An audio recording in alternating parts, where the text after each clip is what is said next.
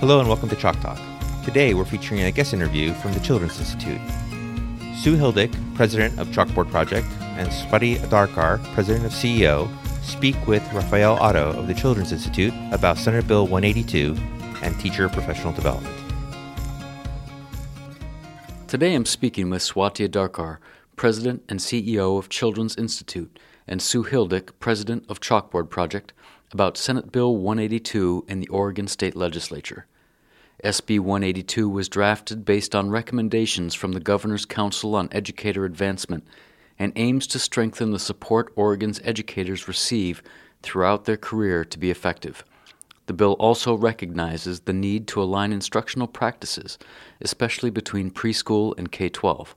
It recognizes the distinct needs of early childhood educators and calls for expanded access to continuing education for all educators working in a diverse range of settings. Swati and Sue, it's great to be speaking with you today. Great to be here. Really nice to be here. Sue, could you give some background on the development of the bill? So the bill is an exciting development for us in this state. It really is about elevating the role of the teacher in the classroom and the leader in the school as we look at how to transform our education system. And we have been delighted that this governor has taken a strong stand about thinking through how that work plays out in the field and at the school district level. And she did that by convening a Council on Educator Advancement, which brought practitioners to the table in a very deep way to talk about their career, their field, their needs in professional development, their opportunities for leadership. And that group, which met over a 6-month period, came forward with a set of recommendations that are really contained in Senate Bill 182. And it both elevates the investment we're making in this state in educators, and it also better organizes how those dollars are going to be spent, which we think both pieces are really critical. As an extension of your work on systems change, transformation, and sustainability, how would this investment impact the K-12 workforce? Well, one of the things that's exciting about the concepts that came forward from the council and that are included in this bill is the fact that it puts the dollars much closer to the educators in the field and in their districts and gives them much deeper voice in how those dollars get spent, particularly if you look at professional development. It's a good example because right now we're delivering a lot of one-subject professional development across an entire school district for everybody. And we haven't been able to get to the place where professional development is really customized to an individual teacher's needs. We think that this bill is going to allow for more of that to happen and spread and to really give educators the lead voice in how their professional development occurs, which we hope is job embedded and on a regular basis and with time for reflection and happening all the time. And this bill is going to provide, I think, a pathway for teachers to really evolve that process. Children's Institute recently hosted Ruby Takanishi for a panel discussion about her new book, First Things First, Creating the New American Primary School, which really leaves us with the work of reimagining early education and deepening the connection and intersection between early childhood and the early grades. Swati, what are some of the key takeaways from that panel and Takanishi's new book?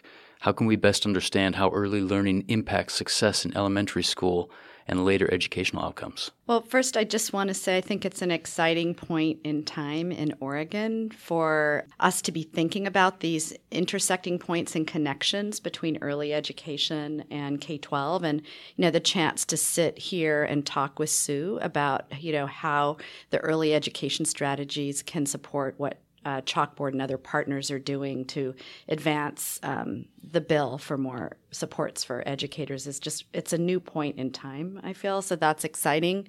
And I think Ruby Takanishi's book really undergirds support for a strategy that looks at aligned and integrated professional development, looking at preschool as part of the education continuum.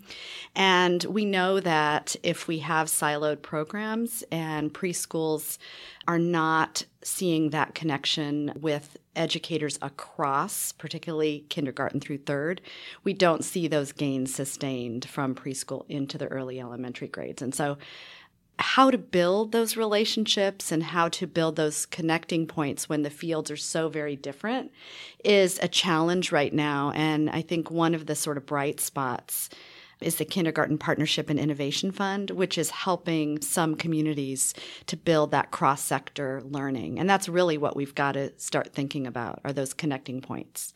That was my next question for both of you, just thinking about what it means to build stronger connections between preschool and K-12.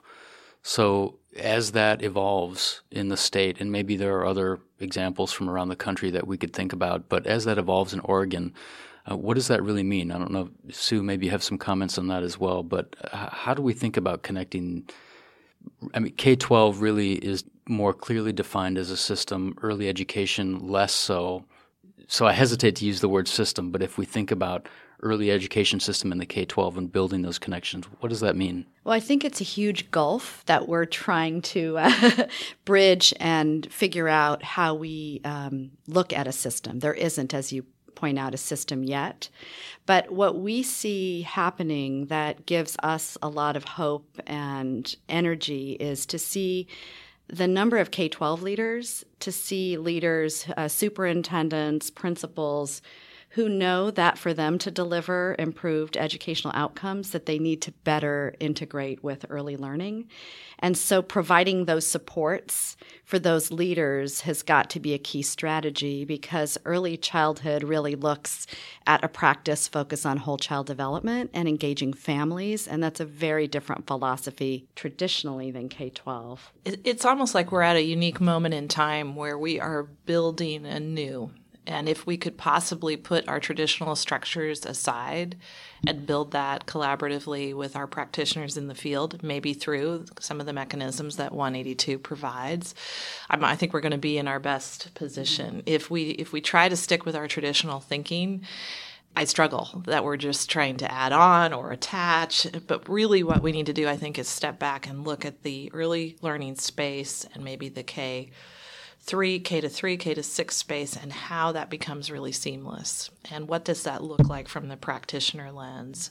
I think that's the challenge and opportunity for us. And what is exciting about 182 is it puts the two pieces together in the same bucket in a way that we haven't seen before. It's a really intentional melding of the two from our policymakers and from the council leaders. And now we have the opportunity, I think, to let practitioners help inform us as to how that actually builds out. There are differences in the spaces of K-12 and early learning, but there are also some really enduring, important things that are the same, which is we want to support educators to stay in the field and to have that continuity, and that stability is so important for children, for students. And so I think the opportunity in 182 is to provide that effective support for teachers so that they will stay in the field and they can have that kind of needed support for continuous quality improvement that really meets educators where they are. And I think we've really struggled in Oregon to make sure that we have adequate mentoring, that we have adequate coaching. And I think this has the promise of thinking about that level of support over time. Yeah, I agree. And I think it's going to encourage us to think about that systemically. So right now we've got pockets of programs in all those areas you've just mentioned, and we know they're best practices. But what we need to do is thread them into strategies that, full districts are embracing all those pieces. And that's been maybe a luxury. We haven't quite gotten there. And so this I think will give us the opportunity to do that. Swati, if we step back into the early learning space and think about what's been happening over the past decade, really, maybe longer than that, and think about where we're headed in terms of preschool for all of the kids who need it in the state of Oregon. What's the plan for Oregon? Where are we headed? So we've made some good strides in serving more kids, but we've still, quite frankly, got a long way to go in Oregon. Some states are looking at universal preschool. Children's Institute has really been focusing on low-income children, and even then we've got 30,000 kids who still are not getting preschool. And so we're excited that the governor considers high-quality preschool a priority, and what we really need to think about is how do you build preschool into the education continuum? We've got some important pieces of it. You've got Head Start serving kids in poverty. You've got Preschool Promise, which is a new opportunity to serve kids in a mixed delivery system in a variety of places, childcare, school districts, Head Start. For us to really think about a system, we're going to have to look at how those pieces are integrated and really look at a 10-year plan of how we're going to build towards reaching more kids over time, and to do so in which those programs are connected to their K-12 partners. I think it's an important point to remember some of the qualifications around Head Start and Preschool Promise. Head Start typically serving kids at 100% of the federal poverty level, Preschool Promise 200% or below. And we know there are other districts that are trying to fund preschool and do things to get early education in place for their students. We also know that our education systems chronically struggle with how to address inequality in education. So my question is, can professional learning investments help alleviate that? And is there that opportunity with 182? We think so. And in the immediate space would be investments in culturally responsive and sustaining practice, which is one of the buckets included under 182. So there would be investment across the state in helping educators grow those practices. I think even maybe more importantly is how we address it upstream, which is in the training of educators and the preparation that they go through before they have their own classrooms and schools. And through Teach Oregon work and other examples there, we're really working on how to grow skill sets and deepen instructional practices around equity. And so I think that if we can make that universal in the 18 preparation programs that Oregon currently has for teachers, that would be a sizable shift in the landscape and really help in this space.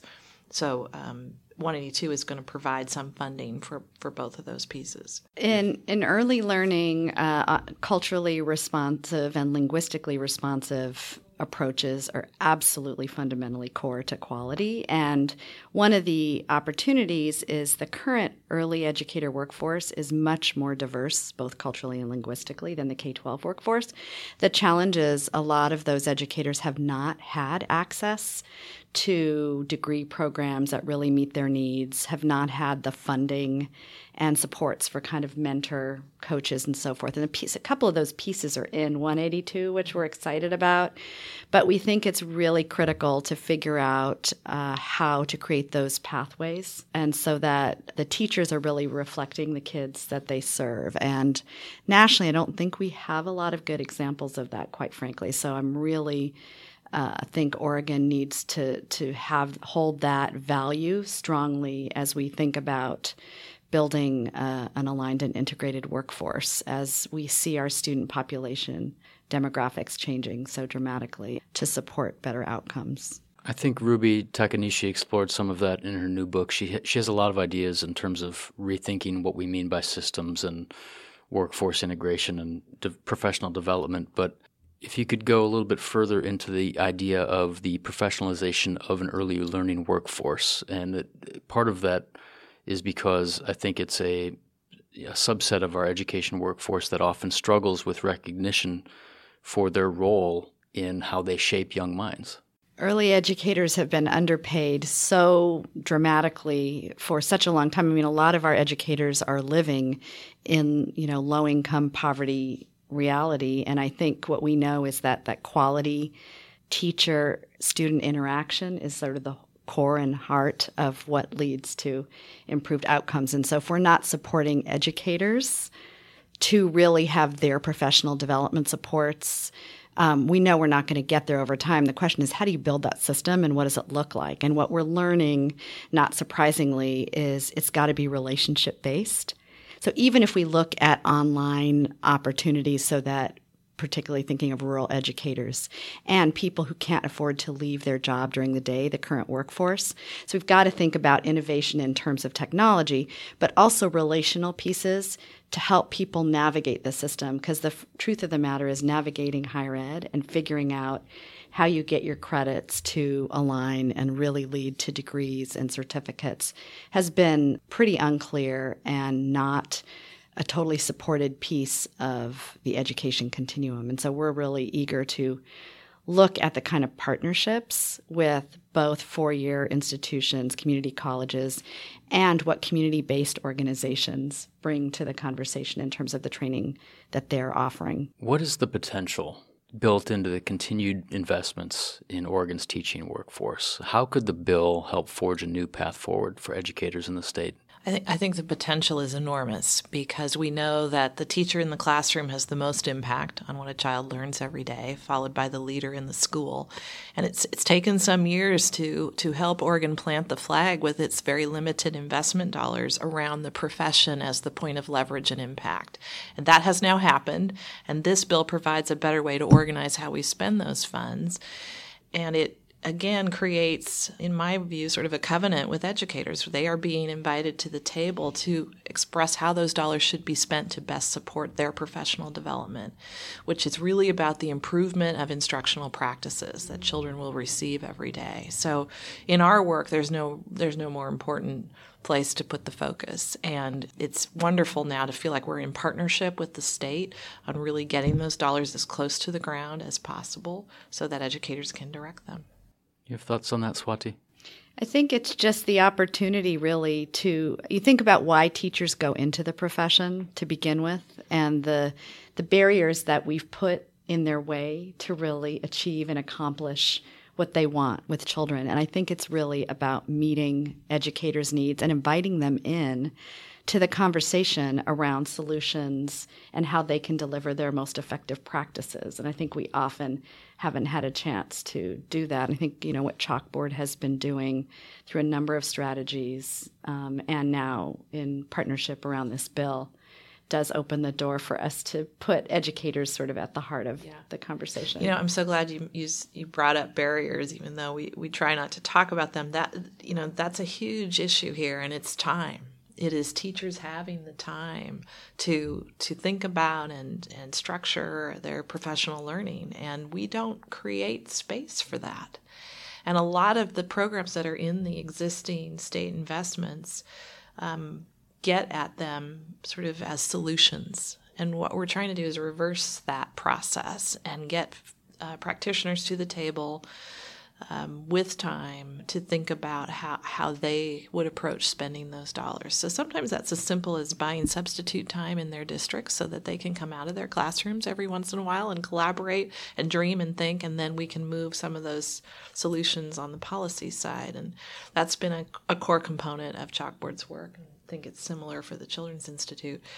We're hoping that this step in 182 is putting the state as a partner now in that kind of transformation conversation. I think one of the exciting things is we sort of imagine, like, what do we want professional supports to look like, and imagine schools to see what happens when you have the professional learning communities that include different grades meeting together around looking at the same data, making decisions together, and understanding, like, what's a preschool teacher's job? What's a second grade teacher's job? And I have to say that's really inspiring to see that, where the educators have the time, they can come together, they can plan, and then they can go off to their classrooms and do their best work. And so, I think the hopes for this bill is to really provide the care supports and strategies that we frankly have known for a long time, really deliver the outcomes we need for our kids. In terms of what the skeptics might say, this is additional money that we're putting into the education system, and we have no guarantee that it's going to be effective or that the extra dollars will be useful. What would you say to the skeptic? That's the world in which we live. I would say that there's probably no better investment than these investments in the profession, and that many of these programs and they exist in their current form, which may change in 182, they're heavily researched. They're heavily evaluated. We know very clearly the impacts of investing in the workforce on the outcomes that children experience. So as we were sort of building this movement over the last few years, we only could do it with evidence of impact. And so we know that mentoring first and second year teachers with an experienced trained mentor is a best practice that moves the bar for kids. We know that. We know that collaboration time in school districts, what I just described, where teachers are able to interact with each other, moves the bar for kids. So we will be a strong voice for the fact that these are probably your most tested investments when you're looking at innovation dollars. The whole area of supporting professional development for the early childhood field is frankly newer and emerging. I mean, for most child care providers or educators in preschool, the notion of even having a substitute or any backup or planned time is often non-existent. And so I think it's a chance to bring the field to the table around this conversation, knowing that the same pieces are effective for early educators, but we need to think a little differently around the delivery mechanism for this so that we allow kids to be in diverse settings. And, it's not going to work to have schools wholly deliver early childhood services. So we're going to need to think about strategies that support people in different settings. If you could both answer this question, what recommendations do you have for moving forward? And what does professional learning look like without the passage of SB 182? Well, it's going to be very important moving forward that the Council on Educator Advancement continue to be guiding a lot of this work and how those investments get spent. Having practitioner voice leading this work is critical. I think professional learning would look very, very different in every one of our 197 school districts. A lot of our professional learning decisions are made at the district level. And what I'm hoping 182 is going to do is open up some of that thinking and create opportunities for deeper professional learning and deeper practitioner voice in how those dollars get spent, because the state is putting the emphasis on it with its limited transformation dollars. I think we have some wonderful professional development going on, but again, it seems like it's largely episodic and it's not embedded and systemic, and that's the goal here, is that every teacher has a robust support system underneath them. Systemic approaches is absolutely the point at which we are at as a state. To sort of hear the episodic little pieces in different parts of the state is not going to move the dial for improving statewide graduation rates. And so I think we've got to think about bridge building. The bill gives us a framework in which to work from, but still the reality is going to be on the ground, and building those connections and relationships and the trust so that educators can do this work. Because I think the reality is, at least from an early learning standpoint, a lot of times those programs don't even really have a connection to their K-12 counterparts. And so the beginning steps really start with getting to know who each other is, looking at a community of practice and how you bring some of those philosophies together, and that we don't lose engaging families in the conversation. So I guess I look at it as coming both from the state level to look at systems and those governance pieces, and we're happy the Early Learning Division is a part of this bill, but also to think about that sort of real ground-up community relationship building to look at supporting kids and families around this work. Sue and Swati, it's great to speak with you today. Thank you so much. Thank you. Thank you. Thank you for joining us at Chalk Talk Radio. The Chalkboard Project is uniting Oregonians to make our public schools among the nation's best. Learn more at chalkboardproject.org.